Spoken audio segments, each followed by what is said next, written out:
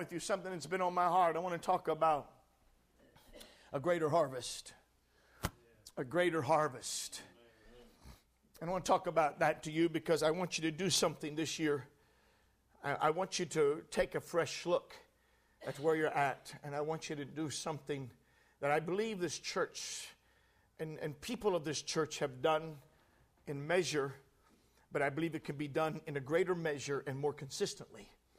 And I'm going to ask you to do that today because you individually need a greater harvest of God's fruit in your life. I need a more abundant harvest of the nature of Christ in my being. And as a whole, this church needs a greater harvest of what God wants to produce through us and in us. Amen. Would you agree with that? Amen. Well, you don't get a greater harvest without more work. Harvests are not created through seances and imaginary activity. Harvest comes by labor. Amen. Comes by sowing. If there's no sowing, there's no reaping. Amen. And so we want to look at a verse of Scripture. Very familiar verse of Scripture, but keep your Bibles open because we're going to study this passage. And I got a lot of things I want to try to pull together here in this passage this morning. Galatians chapter 6.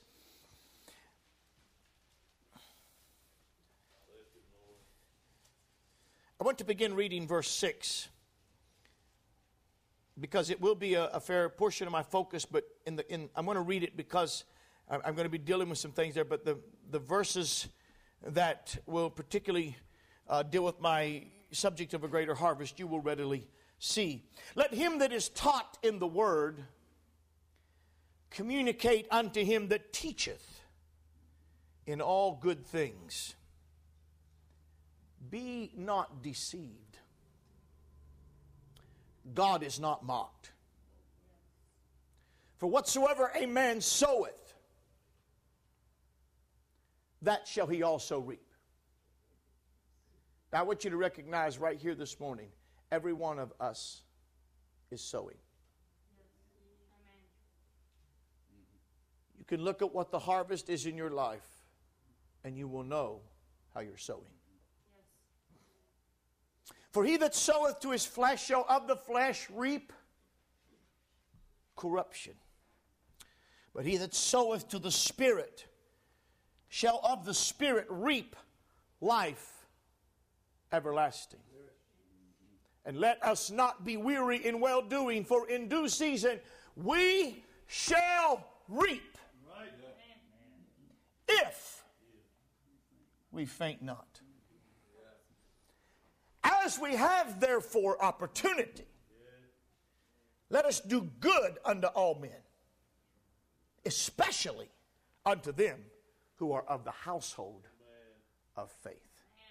Would you say amen to the reading of God's word? You may be seated.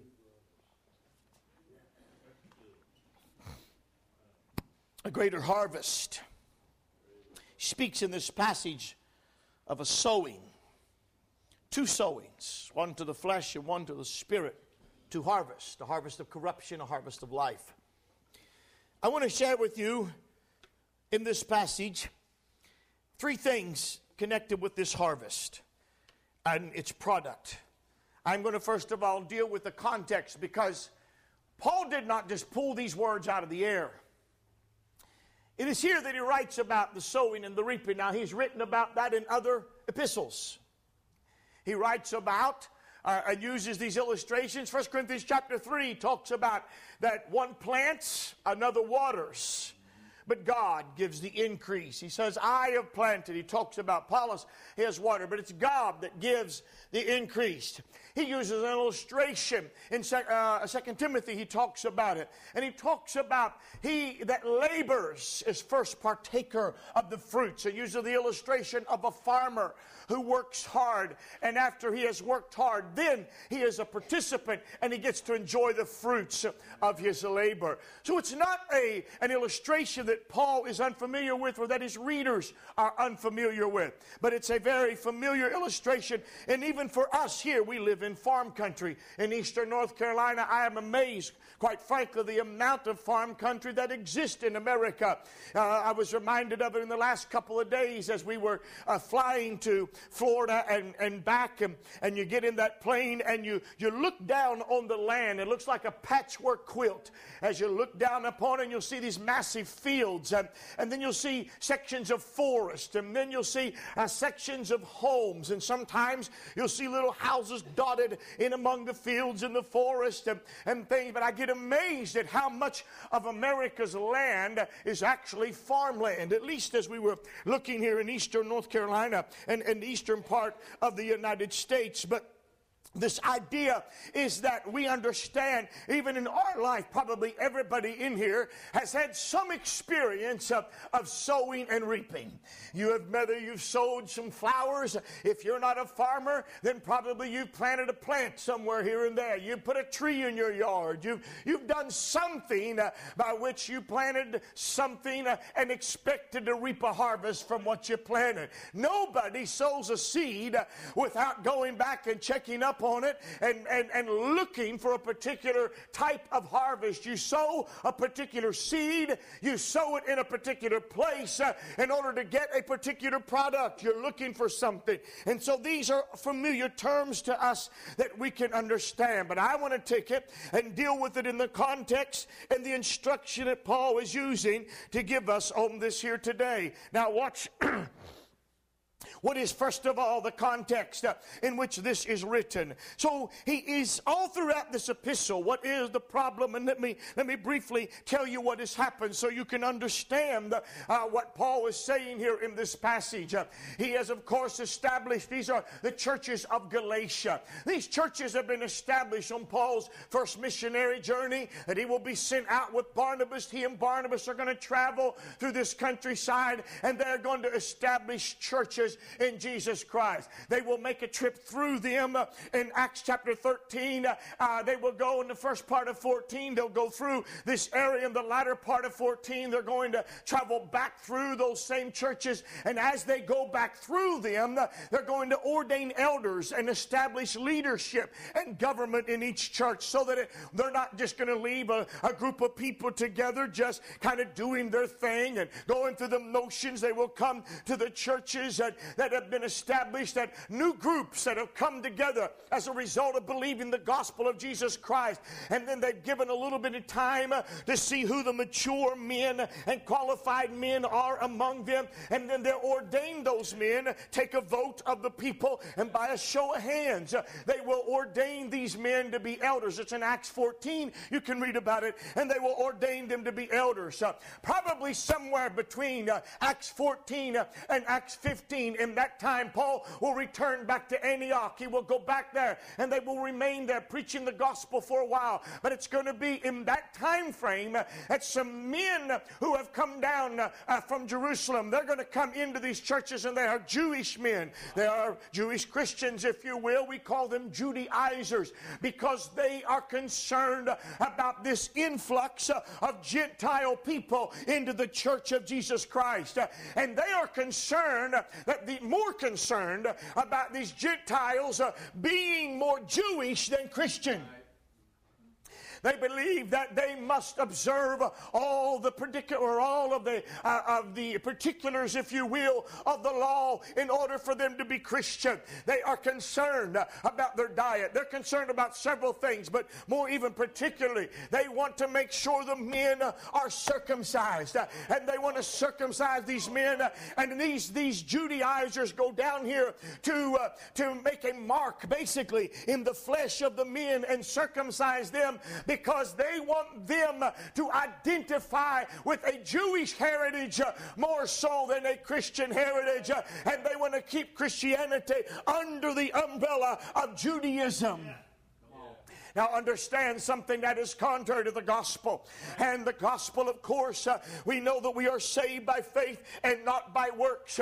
That doesn't mean we avoid the works of goodness and the works of truth. No, sir. We are a people created to good works. But these things that were the Jewish particulars, are the particulars of an Abrahamic covenant and a Jewish covenant that formed a nation of Hebrews, are not things that are mandatory upon the church of Jesus Christ, and did not add anything to the salvation of God's people. In other words, the celebration of the ceremonies of the law and the following of the tokens and the outward things that identified the children of Israel as the children of Israel were not mandatory upon the Christian because he is saved by faith. In other words, he did not become united to God because he obeyed a Jewish law. He didn't get saved because he attended Passover. He didn't get saved because he let a Jewish man operate on him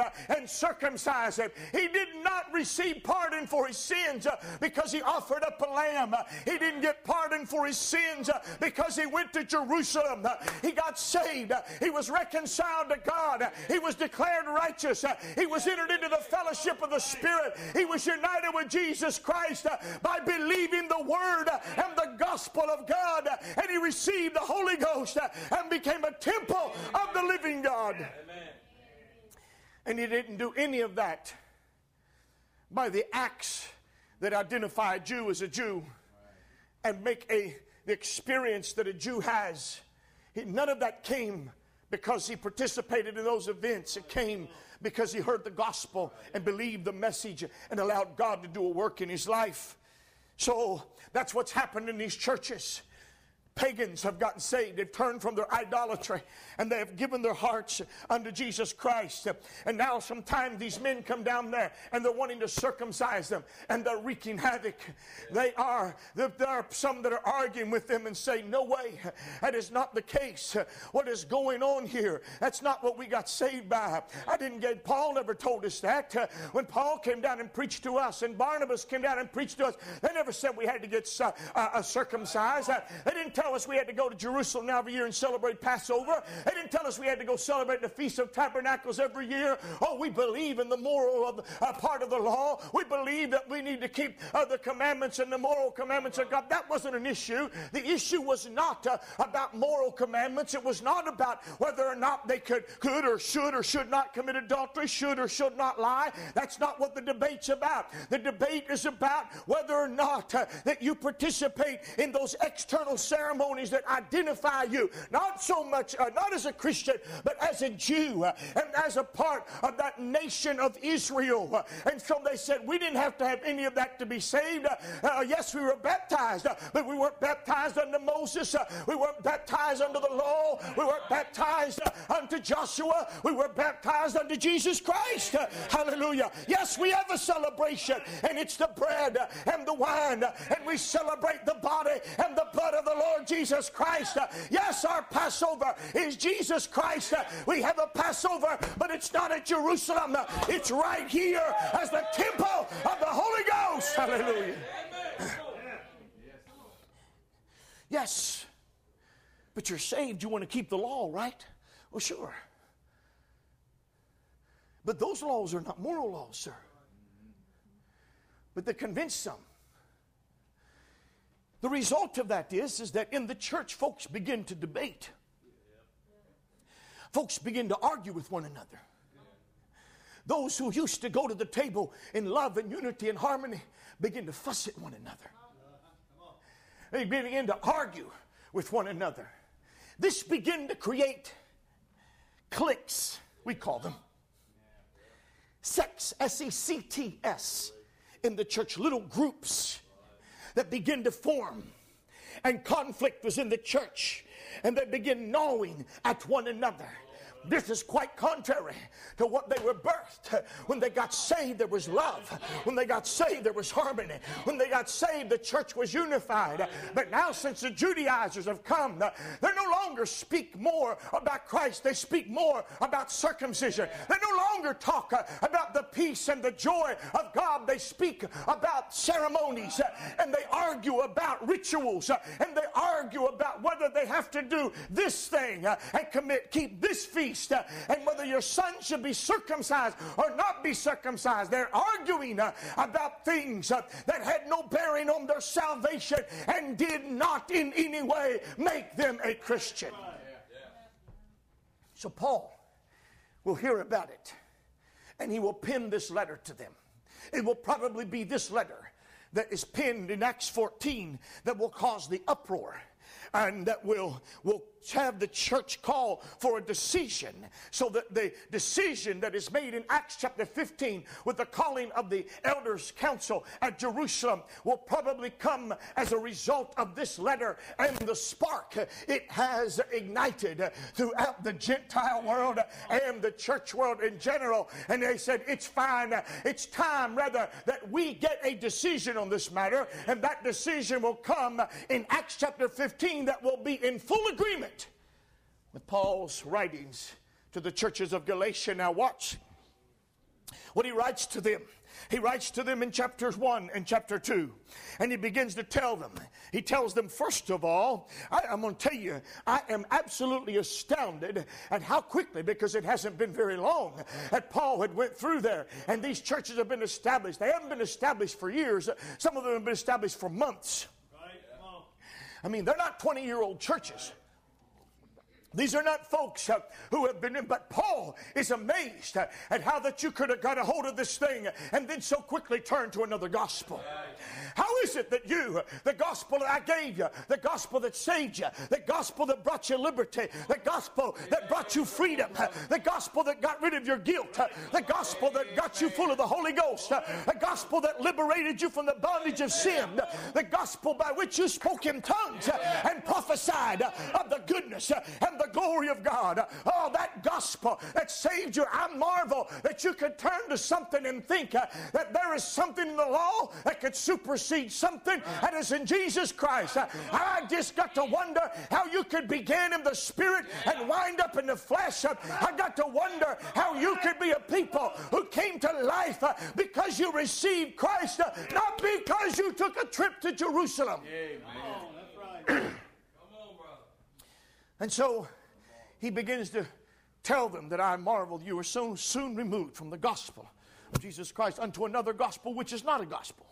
It's not another gospel. There is no other gospel. And he tells them not once, he tells them twice to confirm it. He says, I want you to know something right here and now. If anybody, I don't care if it's an angel, I don't care if it's a preacher, I don't care if it's a priest, I don't care who he is, I don't care what his pedigree is, I don't care what his doctrinal background is. If he comes and preaches to you another gospel that I preach to you, let him be cursed. Amen.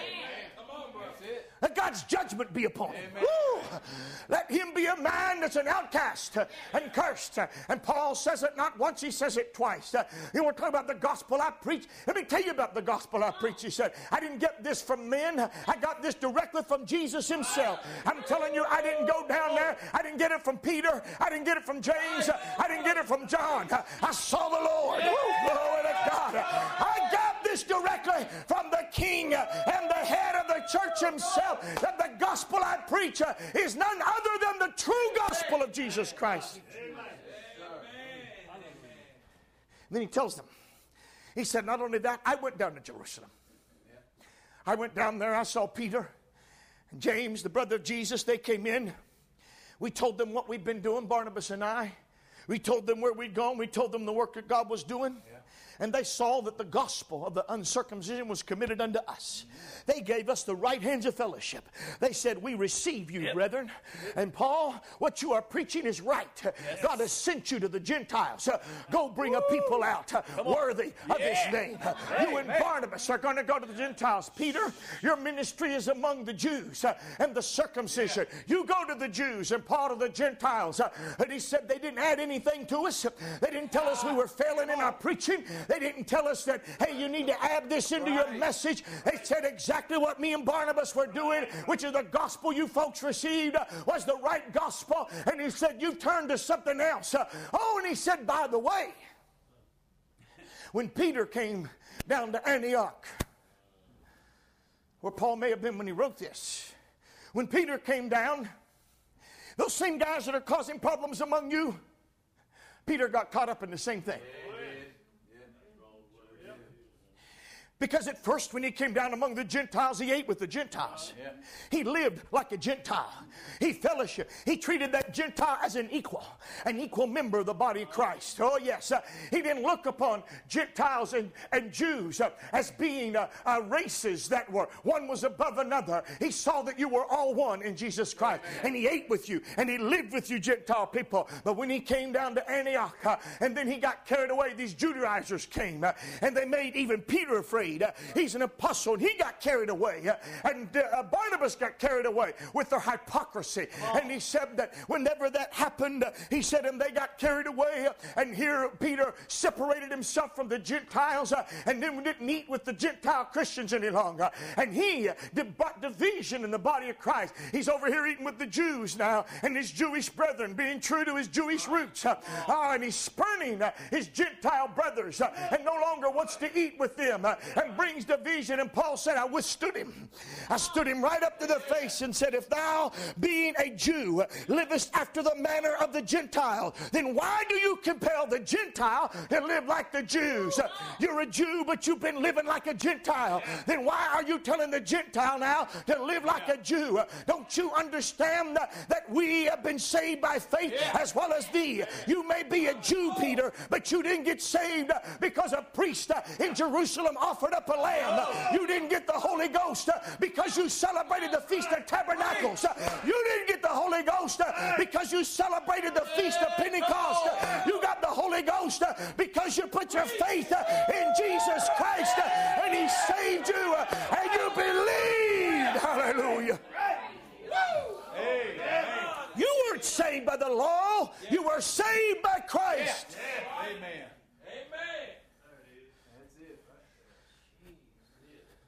In other words, your salvation came the same way their salvation came. You're living the way you live for the same reason they're living the way they live. You're not living the way you live as a Holy Ghost filled man because you're obeying a Jewish law. You're living the way you live as a Holy Ghost filled man because you received Christ and you received the Spirit. In other words, you heard the word and believed, Peter, and that's why you're living the way you're living. And that's the way your Gentile brothers are living. You're obeying the same moral law. The life that's in you came the same way. All that's in your life has come by the same path, Jesus Christ. Then why are you now telling them and connecting them with Moses? They've been united with Jesus. Circumcision ain't going to make them better. Circumcision ain't going to make them a greater Christian. I'm telling you, if Jesus can't do it, I'll guarantee you a mark in your body won't do it. That's right. That's right. Yes, sir. So they've been debating. Through Paul's letter, we learned the history. He says, who's bewitched you? Somebody's cast a spell over you. You've gotten captivated by some fancy pants preacher. And you've left. And you're refusing to obey the truth. He said, what's wrong with you? You receive the Spirit by the works of the law, the hearing of faith. Tell me.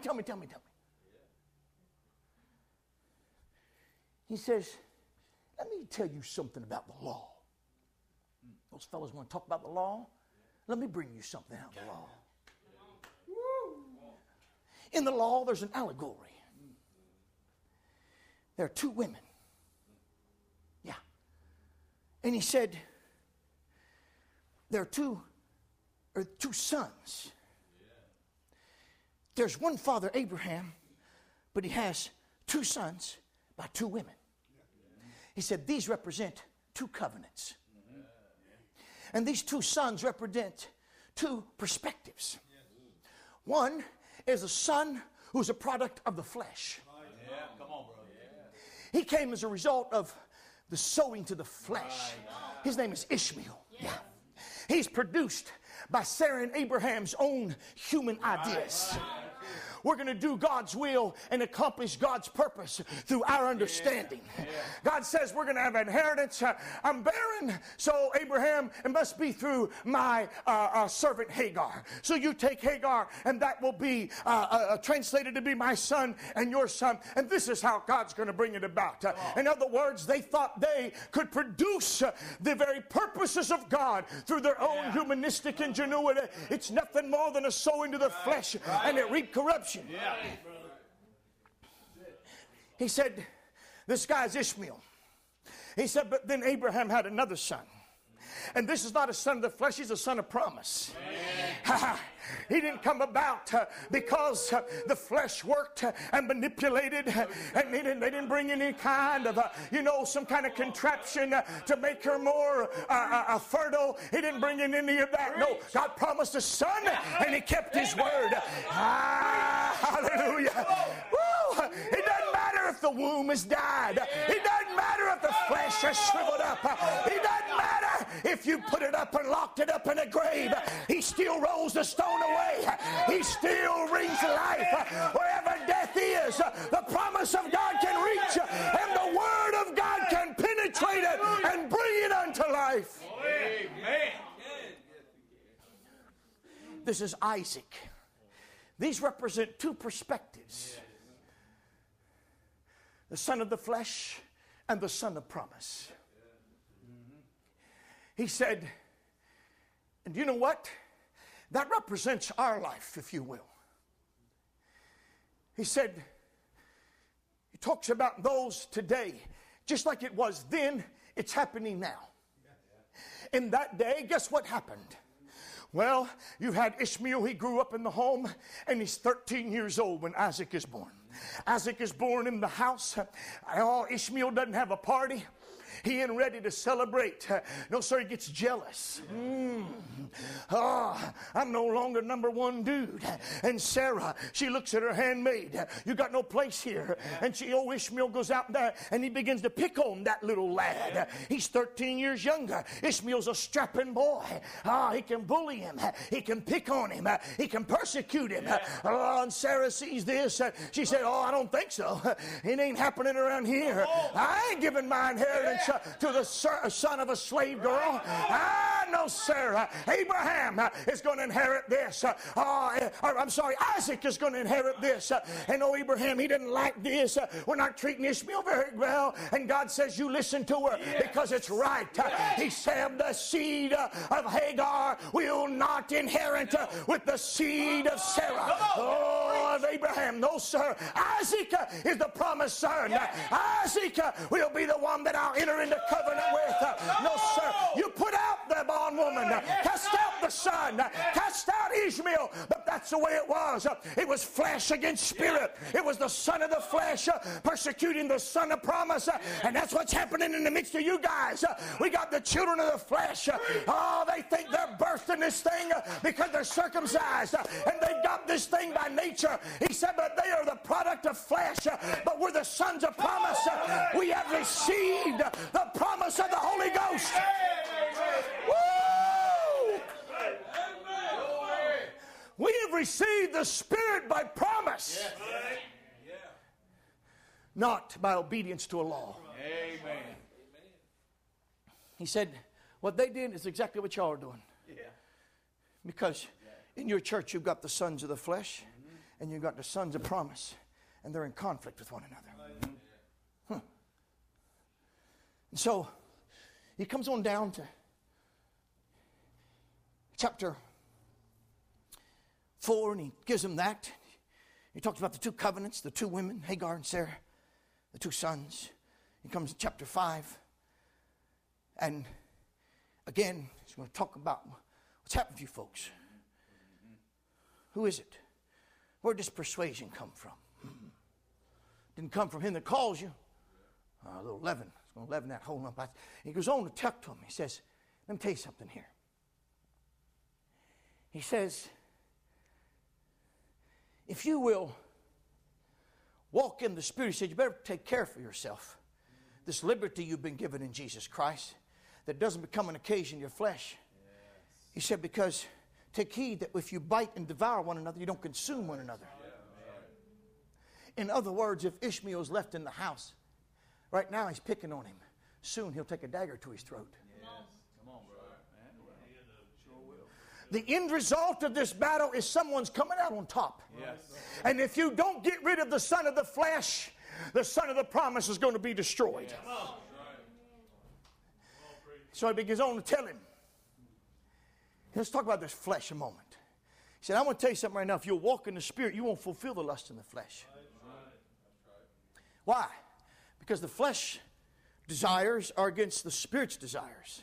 And the Spirit's desires against the flesh desires. These two are contrary one to the other, and you can't do what you would do.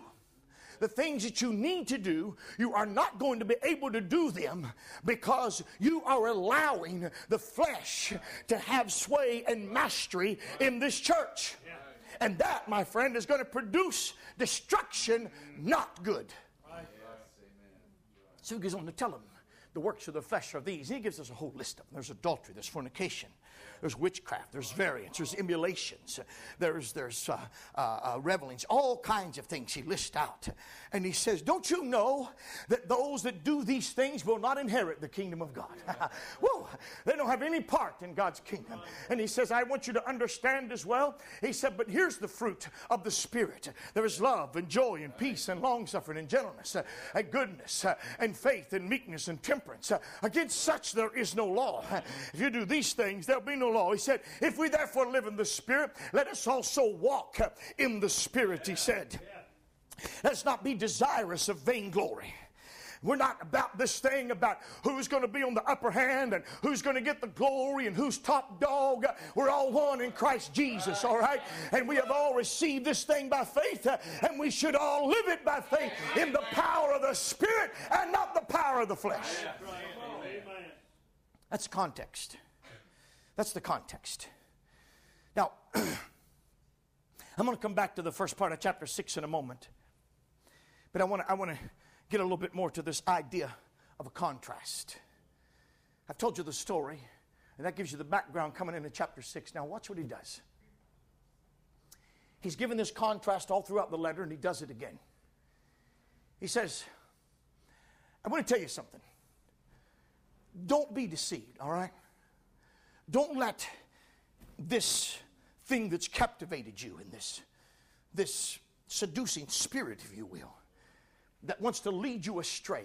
That's what deceived means. Don't be led astray. Don't be taken into error right here. He says, God isn't mocked. Now, there may be a lot of folks today that are making fun of him. There may be a lot of folks today that are blaspheming his name. But can I tell you something? That won't be the last word. Woo, glory. Can I tell you something? In the end, you're going to find out that what God says is always going to come to pass. Yes, sir. This world thinks that they can go out and they can sow and they can do their thing and they can bring it about. Can I tell you, all of their devices are going to come to no avail. Oh, buddy, God will not be mocked. You will never sow corn and get a bean. You will never sow a bean and get an apple. You'll never sow an apple and get a pear. No, that would have been freakish. Nature would have been a freak. I'm going to go out here and plant me a row of apple trees and they turn out to be peaches. I'd be a freak. My field would be a freak. I'd never know what was going on. I go and plant me apple trees. I hang out my sign. I got apples for sale and I make my plans for harvest. I buy my cider press and then instead of getting apples, I get pears. I mean, what in the world is going on here? That would be a world you can't live in. Nothing's consistent. No, sir, God's not a fool, and he's not going to be made a fool. That word mock means to turn your nose up and sneer at. I'm going to tell you on the final day, you won't turn your nose up at God. You won't look at God and say, the joke's on you. No, sir, it's on you, my friend. You sowed and you will reap. You sow to the wind, you'll get a whirlwind. You sow to the flesh, you'll get corruption. God has placed a law, and that law will come to pass. Whatever a man soweth, that, whatever he sows, that shall he reap.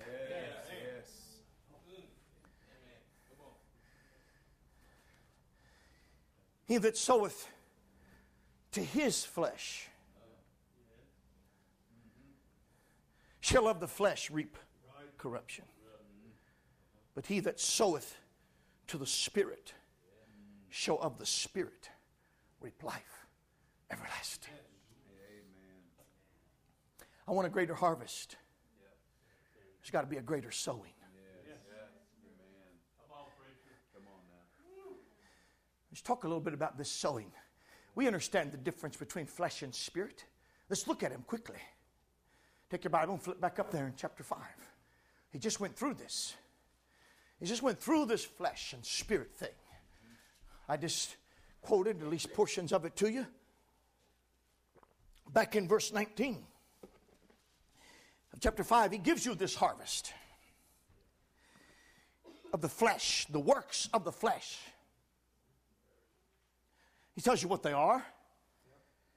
He said they're adultery, fornication, uncleanness, lasciviousness, idolatry, witchcraft, hatred, variance, emulations, wrath, strife, seditions, heresies, envyings, murders, drunkenness, revelings, and such like, of the which I tell you before, as I've also told you in time past, that they which do such things shall not inherit the kingdom of God. I just told you that. All right?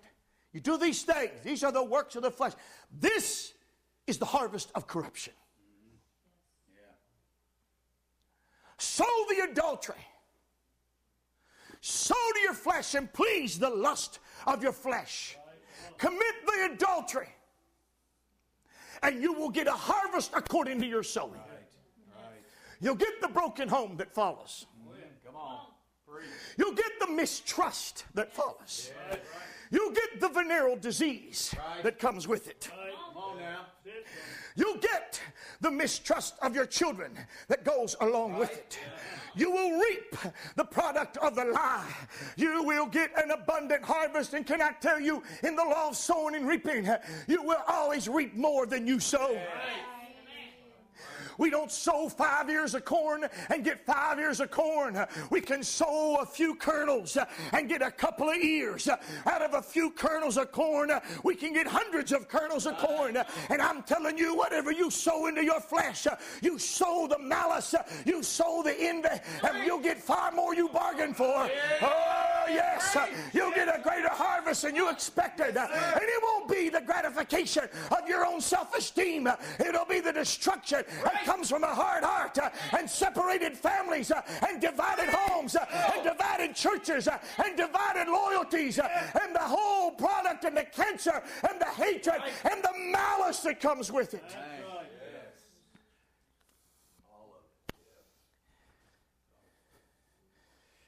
And then he goes on and tells us the other harvest. But he doesn't call it the works of the Spirit. He calls it the fruit of the Spirit. It's the works of the flesh compared or contrasted with the fruit of the Spirit. Because this fruit is a product of life.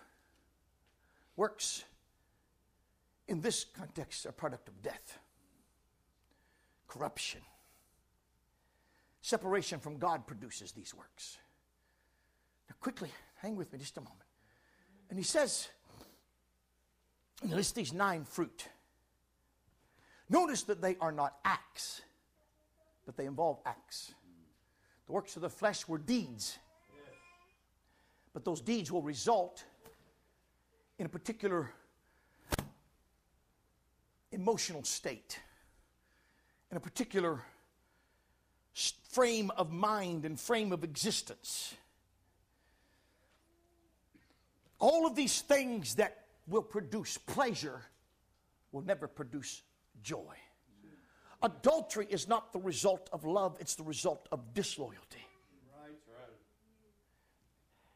And the harvest that will come from that will not be a greater affection and a greater contentment and a greater trust. It will be a greater distrust and a greater discontentment. there will be a fruit that will come out of those works. He lists the works, and the fruit that will come will be the opposite. Instead of love, there will be disloyalty. Instead of joy, there'll be sorrow. Instead of peace, there'll be division. Oh, instead of gentleness, there'll be harshness. Oh, instead of meekness, there'll be self-assertion. Instead of faithfulness, there'll be unfaithfulness. Oh, instead of self-control, there'll be a lack of self-control. Oh, yes. Instead of patience and endurance, there will be impatience, and there'll be a failure to keep your commitments, and you will break your relationships, and you will exalt yourself above God. But if the Spirit will come into your life, and you'll surrender to Him, He will produce in you. He will do a work in you, so that the end product will be love and joy and peace and long-suffering and gentleness and goodness. Hallelujah. Faith and meekness and temperance. And I can tell you something. If there is in your life an abundant harvest of these things, then you will not violate any law. You will not be going against the law. You will not be in any way. He said, against these things there is no law. Hallelujah. God didn't make a law that violates love. God didn't make a law that violates joy. God didn't make a law that violates peace. God didn't make a law that violates self-control. No, the law violators come with the adultery. It comes with the drunkenness. It comes with the lack of self-control. It comes with the lack of love and faithfulness, and comes out of unfaithfulness. That's where the lawbreakers come from. So that these guys who tell you they're keeping the law and have brought division among you, they're violators of the law, because they're workers according to the flesh.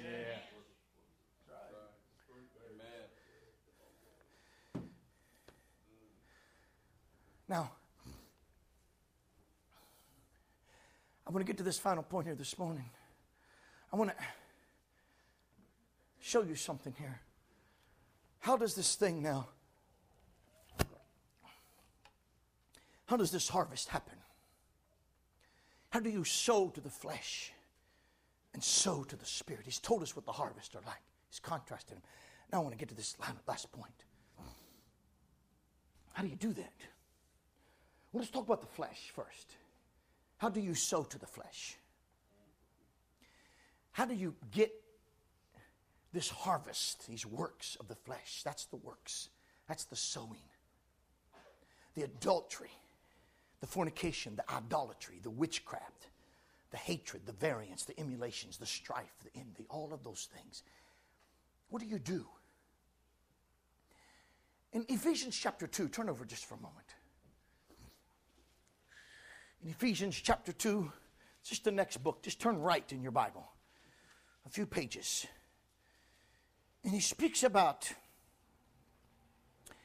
in verse 2, wherein in time past you walked according to the course of this world, according to the prince of the power of the air, the spirit that now worketh in the children of disobedience, among whom also we all had our conversation in times past, in the lust of our flesh, fulfilling the desires of the flesh and of the mind. The word desire is there, if I remember right, it's the same Greek word as will. Fulfilling the wills of the flesh and of the mind. The flesh had desires. The flesh wanted to do certain things. The temptation was not so much to do that thing, but to do it in a way that God forbid us to do. It was a temptation to satisfy. A man desires the woman physically and intimately, and that was the temptation, but it wasn't a problem as long, and not even really a temptation, as long as he satisfies that desire. In other words, the desire was there in the body, and something came to arouse it. And when it came aroused, the immediate temptation is satisfy it now.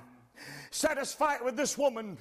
Oh, but the reason and the spirit, if he is in control, will rise up and say, oh no sir, we will not permit that desire to raise its head now, because that woman is not my wife. If that woman is my wife, then I am in free country that I can, in a way that's honorable, I can satisfy that passion there because it's in the confines of God's law. But the temptation here is to enjoy that pleasure with somebody to whom I'm not married. And now it becomes a sin because now I'm going to satisfy the pleasure in a way that is forbidden, in a way that violates the law of God. The flesh is crying out to dominate my will, my own humanistic reason now. It now must go to work. If I've got the mind of the Spirit, I'll say, shut that down right now. We will not think that thought. We will not go down that road. We will look the other way. We will have nothing to do with this. In this life, Holy Ghost is in charge and not flesh. Oh, but if flesh is pulling hard and if flesh is dominant, the mind will reason, well, it's okay because we're in love. Come on. It's okay because my wife don't love me anymore. It's okay because everybody does it. It's okay the pastor does it. Come on. It's okay the deacon does it.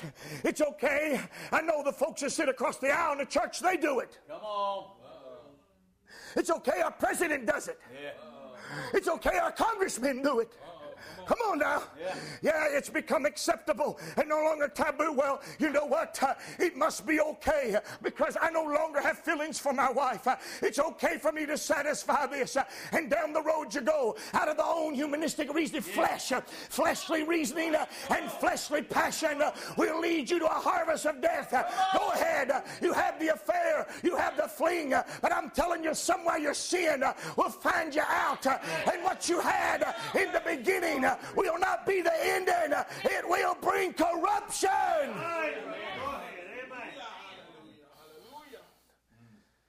So how did you sow? You sowed by surrendering your will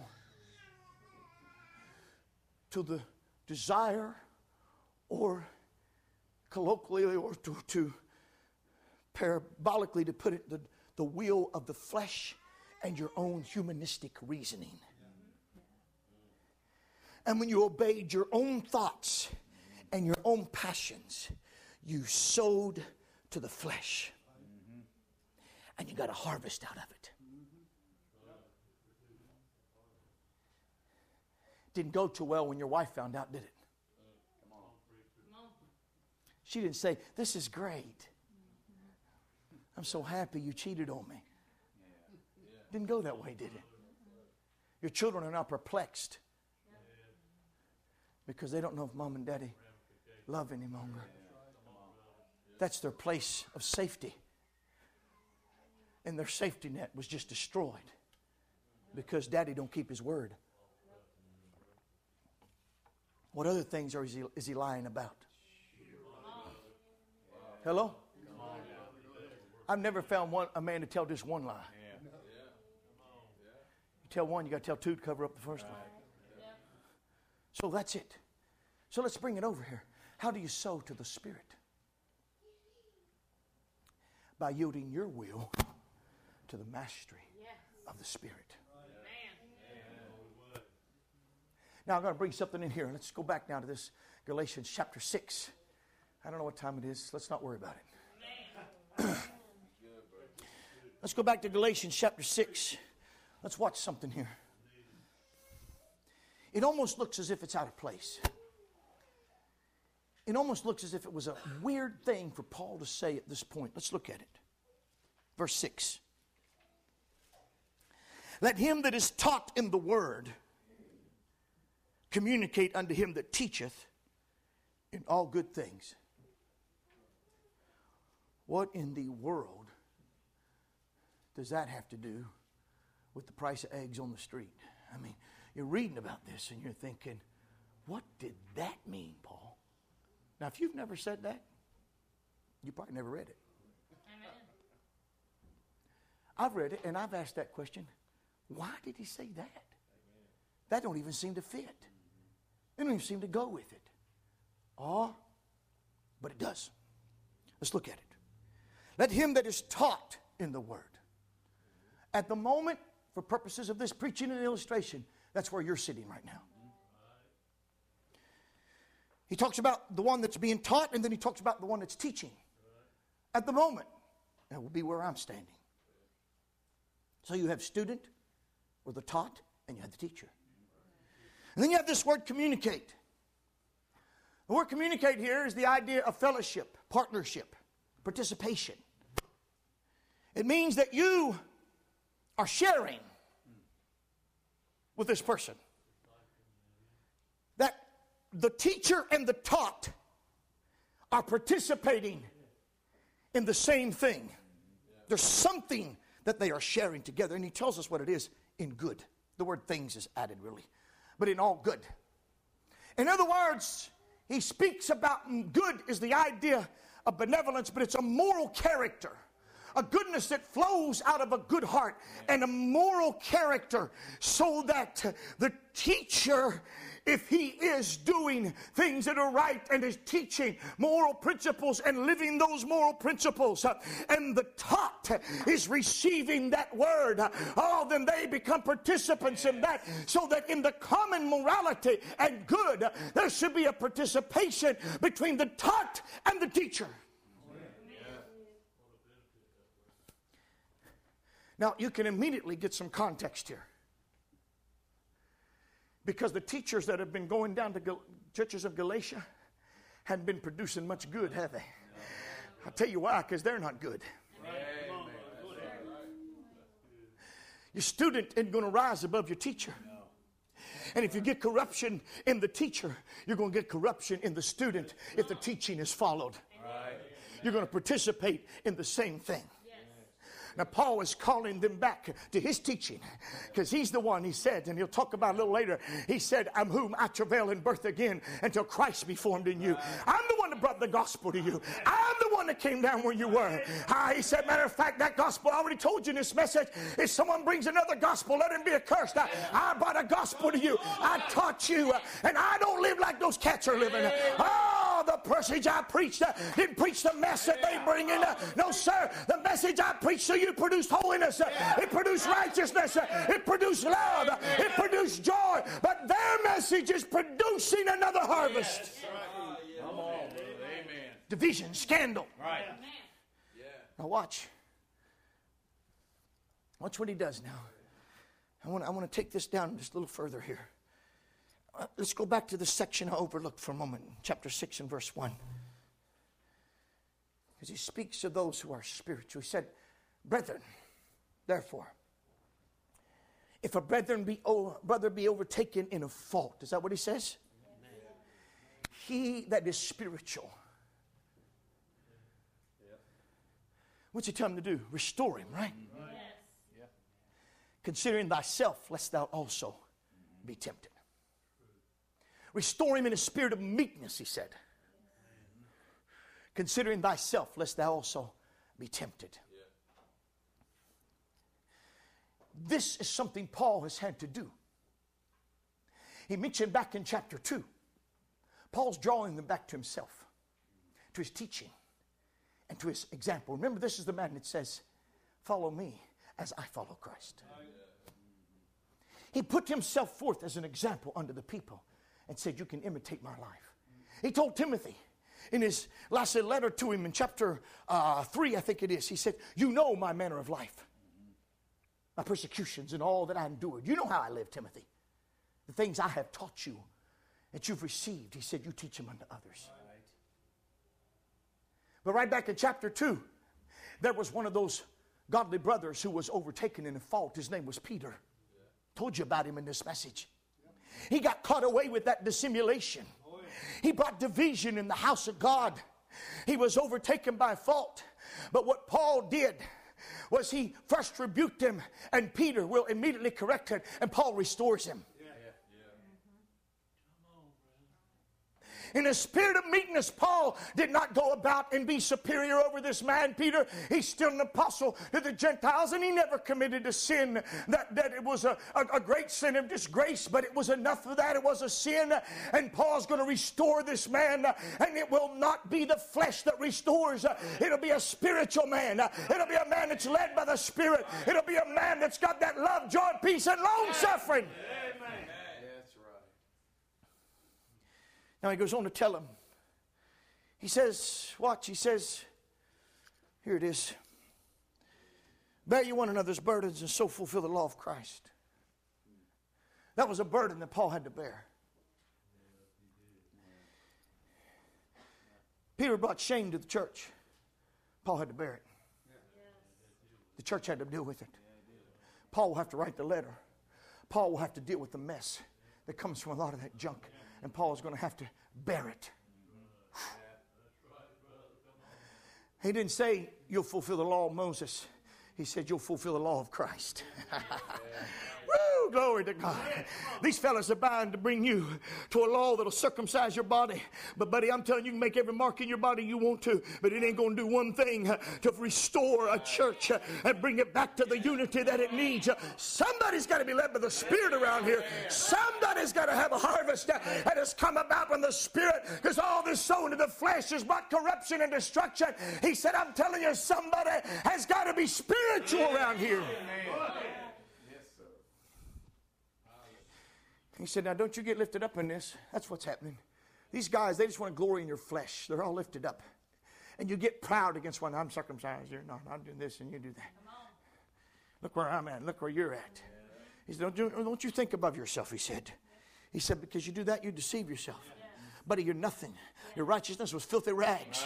You got in this thing not through your strict obedience to a law. You got in this thing because you bowed in humble mercy and your humble repentance before a God of mercy and a God of grace. And God poured that grace and unmerited favor. He poured out upon your sorry hide, and He lifted you out of the degradation. He lifted you out of the dirt. He lifted you out of the mud hole. You didn't get here because you're a great man. You're great because God is great. Hallelujah. You're not a good man because you obeyed a law, but you will obey a law because the good God that is in you has made you good. Hallelujah. Then he goes on to say, let every man prove his own work. I'm not too far off from being done. Let every man prove his own work, and then shall he have rejoicing in himself alone and not another, for every man shall bear his own burden. Hey, fellas, let me tell you something. He said this before. Examine yourselves. Prove your own selves. Whether you be in the faith. He said, you look right down inside of you. You examine your own works and what you're doing. Don't examine what you're doing by the approval or disapproval of the Judaizers. By the approval or even the disapproval of the preacher.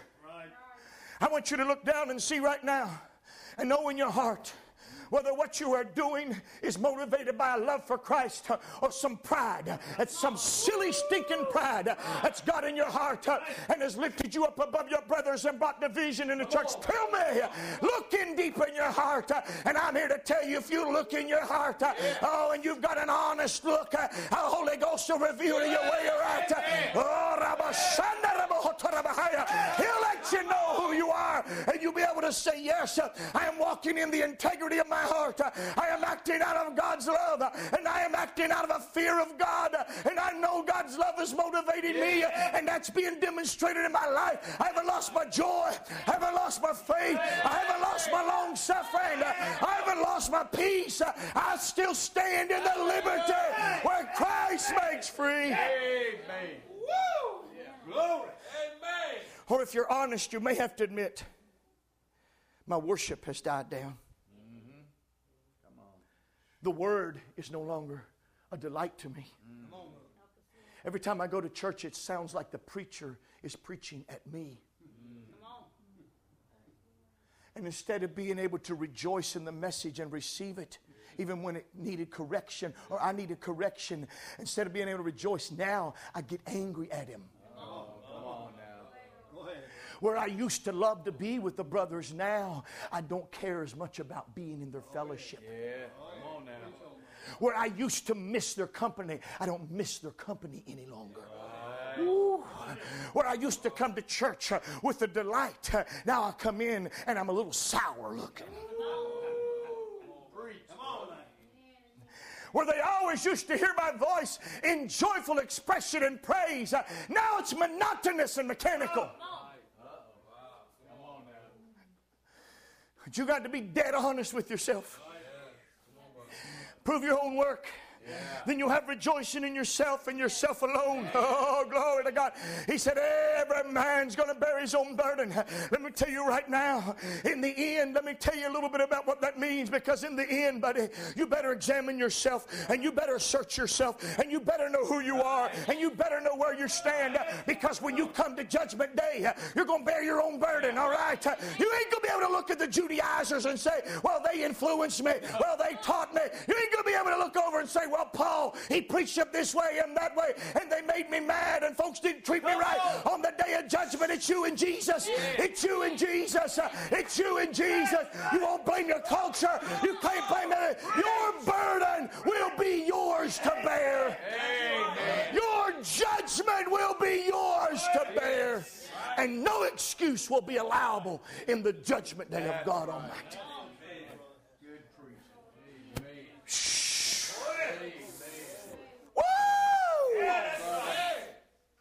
Now he says to us, let me get to my message here now.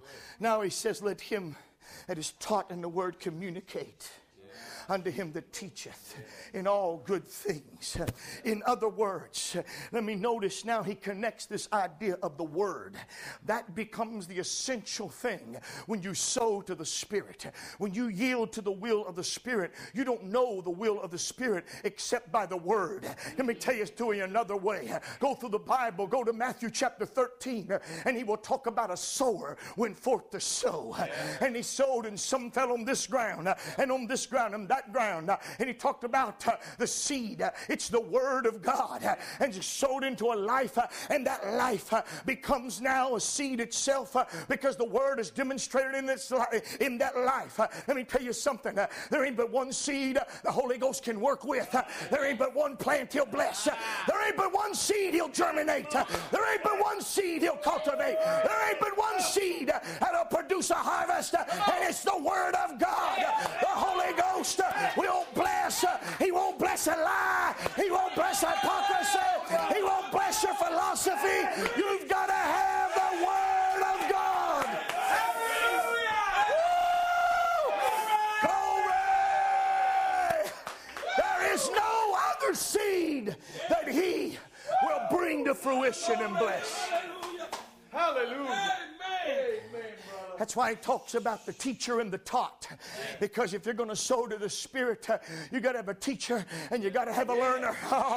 And let the learners become teachers, and let the teachers always be learners. We all will do some teaching, and we all must be taught. But in the end, what we want is a man who teaches the word, and we want to receive the word. And when that word comes in and we yield to it, and we say, Holy Ghost, apply it, let me live it, show me how to put it into practice, there'll be a harvest. Amen. That's it. Hallelujah. Woo! Hallelujah. Glory to God. That harvest will be love and joy and peace that he mentioned. You got no joy, you ain't been putting much word in. Come on now. Oh, yes. If I go out, he said, well, I got the Spirit. I'm not telling you didn't have the Spirit. I'm just telling you haven't been given him any seed to work with. Oh, yes. We got the Spirit. We got to shout. We got an emotional high. But whenever we need to harvest, we need the Holy Ghost to produce a harvest. We ain't giving him nothing to produce it with. We haven't given him any seeds. He's got nothing to work with. We've given him an emotional high. We gave him a shout. But we didn't give him any Bible principle that will tell you how to live your life. That's good. Oh, yeah. You can't produce joy merely through church attendance. If you're going to produce joy, you've got to have men taught. This is just one principle. James chapter 1, my brethren, count it all joy when you fall into diverse temptations. You have to teach them about temptation and trial. That temptation and trial are not there to destroy you. They're there to perfect your faith. God's just putting your faith through the fire. But when you look at your temptation, oh, what am I going to do? Oh, it's going to destroy me. Oh, where am I going to go? Come on. Yes. The Holy Ghost ain't got nothing to work with. Come on, there it is. You ain't giving him no seed. What can he do? Right. All he can do is try to patch up your emotions. All he can do is get you in church again. And praise the Lord, let the folks get around you and pray for you. I just always feel better when they pray for me. I always feel better when they lay hands on me. You need something more than that. You need a new philosophy. You need a new perspective. You need a new Bible principle that's put down in your heart and say, wait a minute, I'm facing trouble here, but I am not facing it alone. I heard what Brother Woods preached last week. I'm not facing this trial on my own. I'm going to face it in the power of the Holy Ghost. God is with me in the valley. God is with me in the valley. God is with me on the mountain. I will believe the word. Amen.